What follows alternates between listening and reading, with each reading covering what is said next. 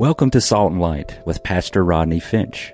Salt and Light is a radio outreach ministry of Calvary Chapel, Cary. Jesus, speak to me. Open your word and reveal your heart to me. Salt and Light is a series of verse-by-verse studies through the Bible, focusing on its practical application to our everyday lives. Salt and Light is recorded live at Calvary Chapel, Cary in Apex, North Carolina. Stay tuned. At the end of the program, we will give you information on how to contact us, so be sure to have a pen and paper ready. Today, Pastor Rodney will be teaching from the book of Matthew, chapter 3. So grab your Bibles and follow along. Now with today's teaching, here's Pastor Rodney. When is the last time you heard a sermon like John the Bee would preach? Repent, people, pastors, pulpit, church, repent. When's the last time you heard a message like that? Not very often. Probably can't remember. We need to be careful and mindful to understand and to know that a part of the gospel message is this thing called repentance. Repentance, different than penance. Penance. Now, you guys know I have a background of, I went to parochial school. And that's an old word. Some of y'all are like, what? What are you talking about? Parochial school. If you know what I'm talking about, you know I'm talking about Catholic school. And we used to call it parochial school, wear the uniforms and the whole nine yards. The uniforms are kind of cool. But, you know, the whole nine, the uniforms are cool. It saved my mom a lot of money because didn't have to have all these clothes every day. Okay, fine. And so we went to parochial school. On Wednesday, I'll never forget, they would line us all up, take us out of the classroom, I don't know, about 9 or 10-ish in the morning. And some of you guys, if you went to parochial school, Catholic school, you remember this, take you out of the class and take you to Mass. And before Mass, they would have a time of confession. Confession is when you would go before a priest and you would ask for forgiveness of sins. You'd walk in and maybe to the right or to the left, you'd see a booth, or actually it would be 3 booths kind of joined together. And in the center of this booth was, the father, the priest. And on either side were people who come to repent and to ask for forgiveness of their sins. And so you would go there and they would open the door and it was this dark booth. Traumatized me for life. And this is traumatic for a kid. And they opened the door and it was like, creepy, man. It was like, and come on in, and you go in and you get on your knees and you're just waiting in the dark and waiting for the Father to come. And there's a screen that separates you and the Father. And then all of a sudden, boom, the door slide with back and you, Forgive me, Father, for I have sinned. How long has it been since you last confessed, my son?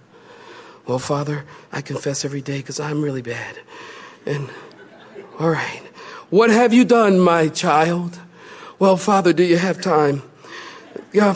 Well, yes, my child. And, I'd tell him all the things I'd done. I lied. I cheated on a test. I did all of these things. And he'd say, well, this is what you do for penance. You would go out and go to the altar and say 3 Our Fathers and 4 Hail Marys and light candles and penance for your sins. Now, for me, it'd say 3 Our Fathers, 60 Hail Marys and light 400 candles. I was always the last one there. And I'm, forgive me. And I was supposed to be sorry for my sins, but apparently I really wasn't sorry for my sins because I would go back and do it again. So that was penance. John is not preaching a message of penance, and the Bible doesn't preach a message of penance in and of itself, but of repentance. And that is different. What is repentance? Well, if you're taking notes, write this down. Repentance simply means to change your mind, turn around, and go the other way. In other words, you're heading away from God. Now turn around and go the other way. It could mean to do a 180, not a 360. Amen. Because you just turn around and keep going the same way you've been going. That's a problem.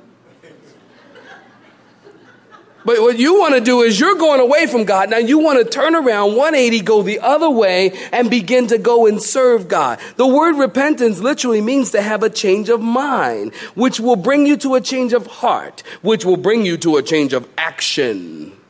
You see, if you truly repent, you're going to have a change of heart and you're going to have a change of conduct. Oh, how often do we hear in the church of people who tell us that they have repented and they have given their lives to Christ, and you still see the same conduct in their lives. And you say, well, now I have to question whether you actually repented or not. Hey, don't judge me, bro. Don't judge me, man. Who are you to judge me?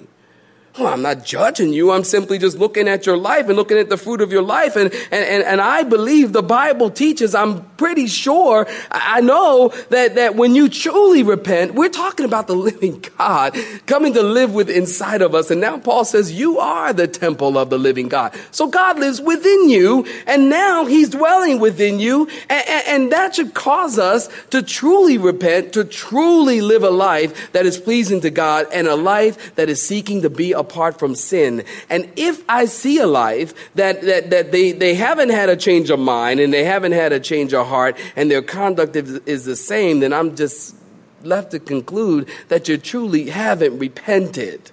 Now, I know this is not a popular message. You probably wish you hadn't come to church today, don't you? Oh, but I can tell you, look, if you truly repent, then it's going to change your conduct. If you really are a born-again Christian, then no, you can't live together. No, Rodney, don't go there, man. Yeah.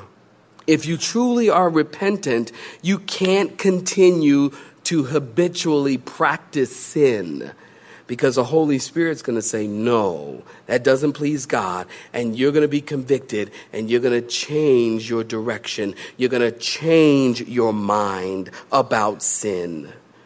You're going to acknowledge that you're a sinner. And if you don't repent, you can't be saved. You change your mind about idols. You turn from idols to serve the living God. You change from a life of sin to a life of holiness. It's a move away from self and a move toward God. When you change your mind, you change your heart, you change your action. That is true repentance. That's true repentance. It's like, yeah, change your mind about that thing first. And what will happen is when you change your mind, your heart will automatically change. It's interesting. You change your mind, your heart just goes, that is wrong. That doesn't please God. I can't do that anymore. And your heart just changes. And then your lifestyle and your conduct will change. Repentance, one of the greatest messages, I think, needs to be preached in the church today. John the Bee shows up and he says, repent. The kingdom of God is at hand. Number 2, John the Bee cried as a voice in the wilderness. I got to move on. We could talk about that all day. But John the Bee, he cried as a voice in the wilderness. You see that in verse 3? Notice Matthew quotes Isaiah 40, verse 3, there in verse 3 of our text. And he's identifying John the Baptist as the prophesied forerunner of the Messiah. And as the forerunner of the Messiah, it was John's job to prepare hearts by bringing awareness to sin so people could receive salvation. So John says, he's a voice crying in the wilderness, make straight his paths. In other words, that literally means to prepare your heart. It actually means to build a road in your heart. Interesting. Build a road in your heart and prepare your heart to receive the Lord. Well, number 3, John the Bee committed himself to a humble life. Did you notice that in your Bibles in verse 4? Did you notice what John was wearing? He's wearing camel hair, filthy, stinky camel hair. Now, having been to Israel, I don't know if you've had the unfortunate opportunity to smell a camel, but camels stink. I mean, there just ain't no two ways to say it. The camels stink. I mean, they're awful. And think, I mean, John's wearing camel hair, and he's got this big leather belt around his waist. It's like, fashion police, hello, where are you? He's got on camel hair. And camels stink. And not only do they stink, but they're kind of disgusting. Have you ever been like in the presence or been spit on by a camel? Neither have I, but I've seen them.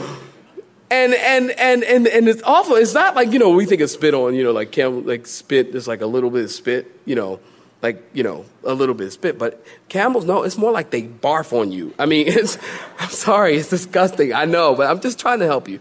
And so, I mean, it's terrible. Camels are terrible. And John's standing there wearing camel hair, his camel hair suit and a leather belt, and he's eating locusts. This is what his diet is. Now, I did some research, got to tell you. I did some research and discovered that locusts are high in protein. So if you're one of those protein nuts and you're like into this protein deal, eat some locusts. It's a ton. And I was thinking, this is a great idea. Look, this is a great idea. Look, if you got the money, I got the idea, okay? We could sell this to Smoothie King, okay? We could. Locust lattes.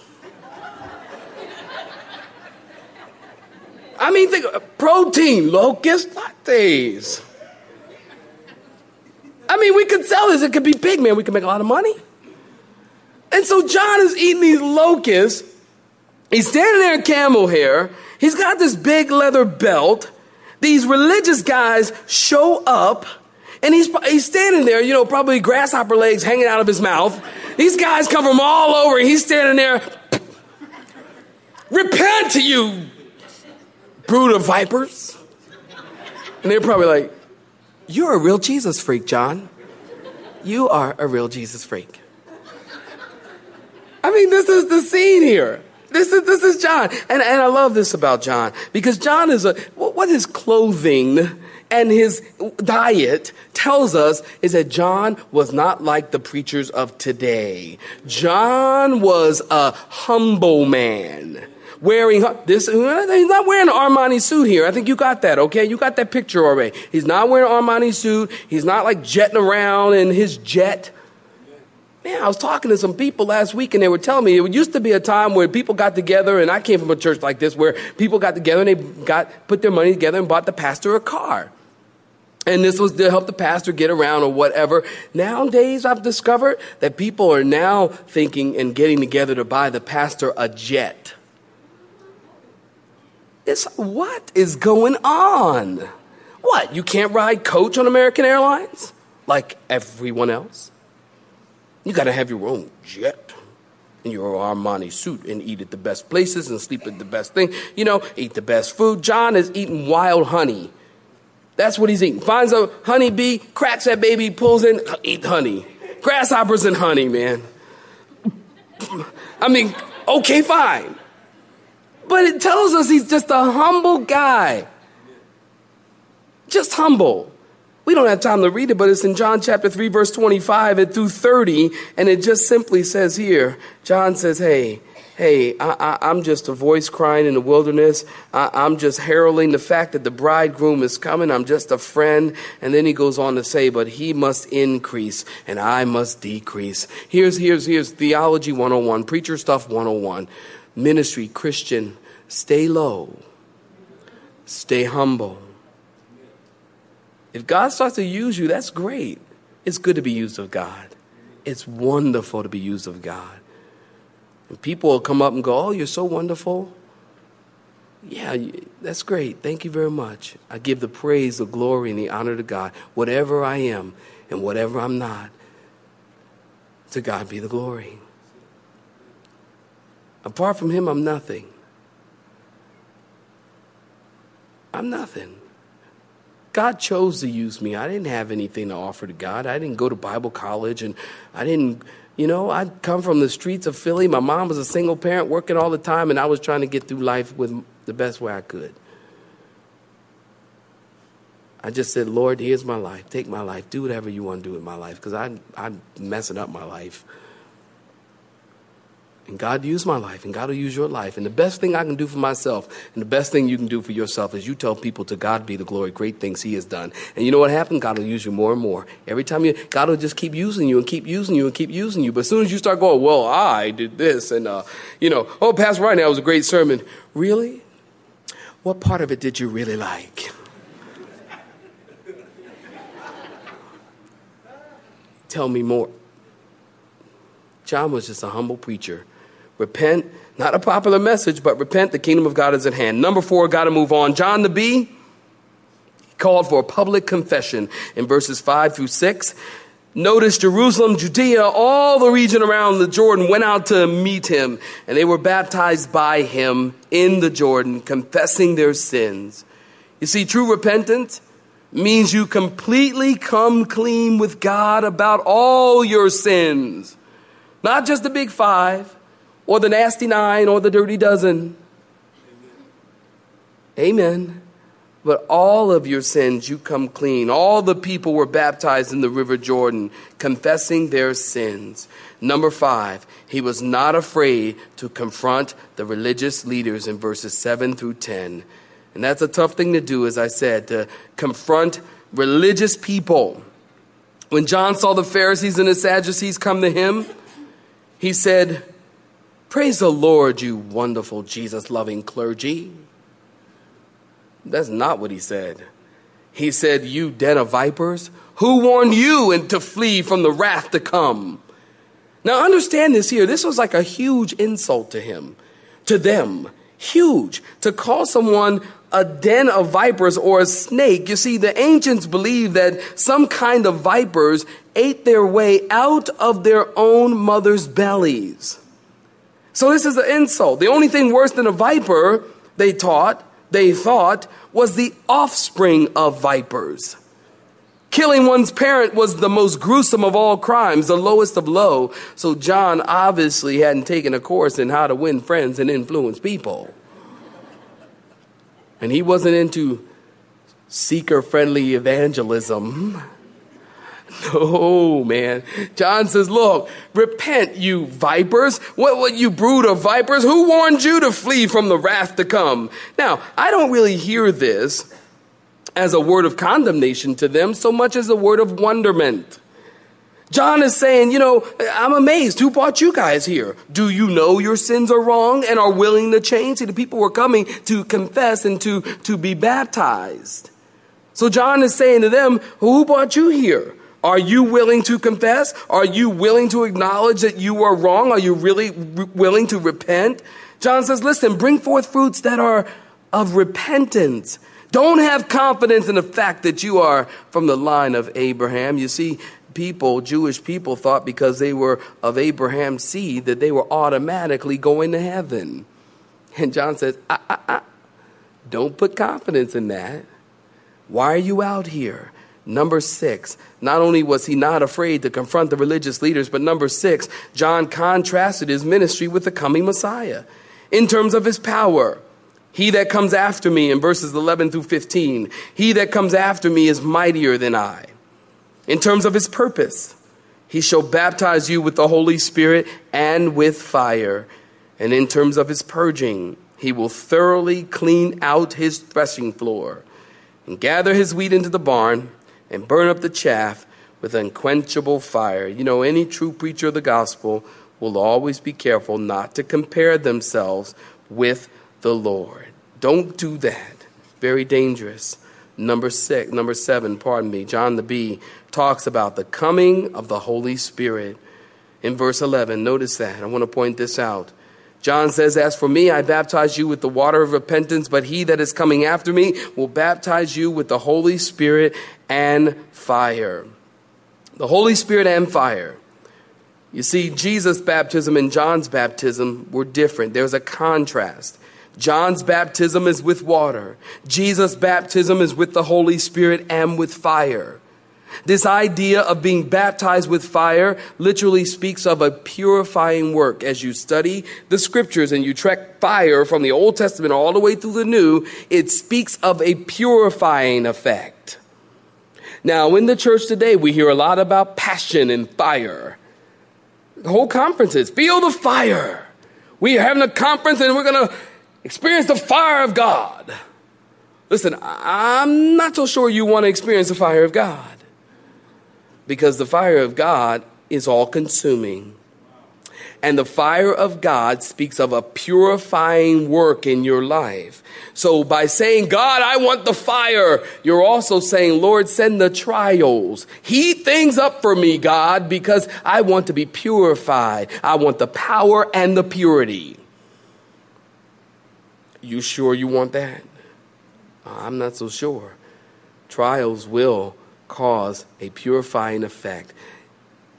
Jesus will baptize with the Holy Spirit and with fire. He's going to purify his people. And many people want the power, but they don't want the purity. Many people. And this fire will purify the pure and destroy the wicked like chaff. Lastly, number 8, the confirmation of the Father. In verse 16 and 17, notice after Jesus was baptized, as he's coming up out of the water, the sky parted. He saw the Spirit descending like a dove and heard a voice saying, this is my beloved Son in whom I am well pleased, or listen to him. And what we have here, did you notice this? Did you pick up on that in verse 16 and 17? What we have here is a picture of the Trinity. Interesting. Now, the Bible doesn't have the word Trinity. Trinity can't be so because the Bible doesn't have the word Trinity in it. Well, the Bible doesn't have the word Bible in it either. But we see pictures and glimpses of the Trinity all the way woven through the Bible. If you were not here for our study on the Holy Spirit, I actually deal with that quite in depth. But we see a picture of the Trinity here. The Spirit descends upon Jesus the Son, while the voice of the Father is heard. This is my beloved Son, in whom I am well pleased. So John's preaching a message of repentance. John's also preaching a message of grace. It's in John chapter 3, verse 16, one of my favorite verses, and for many people, this is probably their favorite verse. And it says, for God so loved the world that he gave his only begotten Son, that whosoever believes in him should not perish, but have everlasting life. Do you know, listen quietly, do you know that these are the most important 25 words ever spoken to man? For God so loved the world. And that's what John was saying. John was saying, repent. Why? Because God loved the world. And he wants you to be saved. He wants you to be filled with his Spirit. He wants you to know him. I read this some time ago, and I love to read it every time I quote John 3:16. You've probably heard it before, but bear with me. Someone once wrote these words concerning John 3:16. God, the greatest giver, so loved the greatest motive, the world, the greatest need, that he gave the greatest act, his only Son, the greatest gift, that whosoever, the greatest invitation, believes in him, the greatest opportunity, should not perish, the greatest deliverance, but have eternal life, the greatest joy. Isn't that great? That's the message of the gospel. God gave his Son that you might live. Someone once said, he took your hell that you might have his heaven. And the only way to have his heaven and give him your hell is to repent. Change your mind. Change your heart.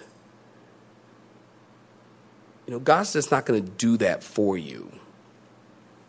Oh, God, change my heart. Lord, change my heart. Oh, God, change my heart.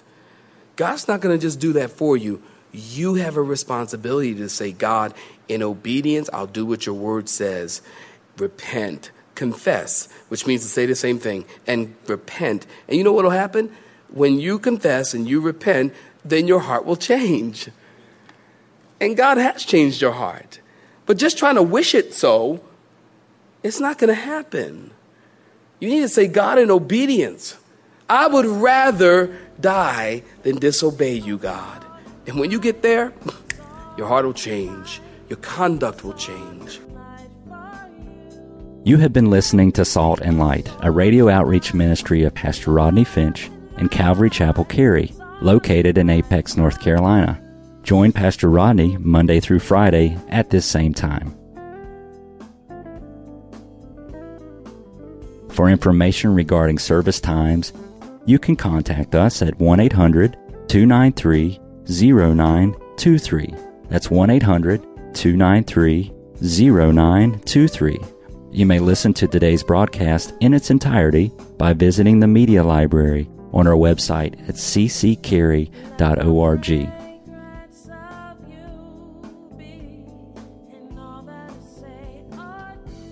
We would like to thank you for tuning in to Salt and Light and pray that you have been blessed. Until next time, may you be salt and light.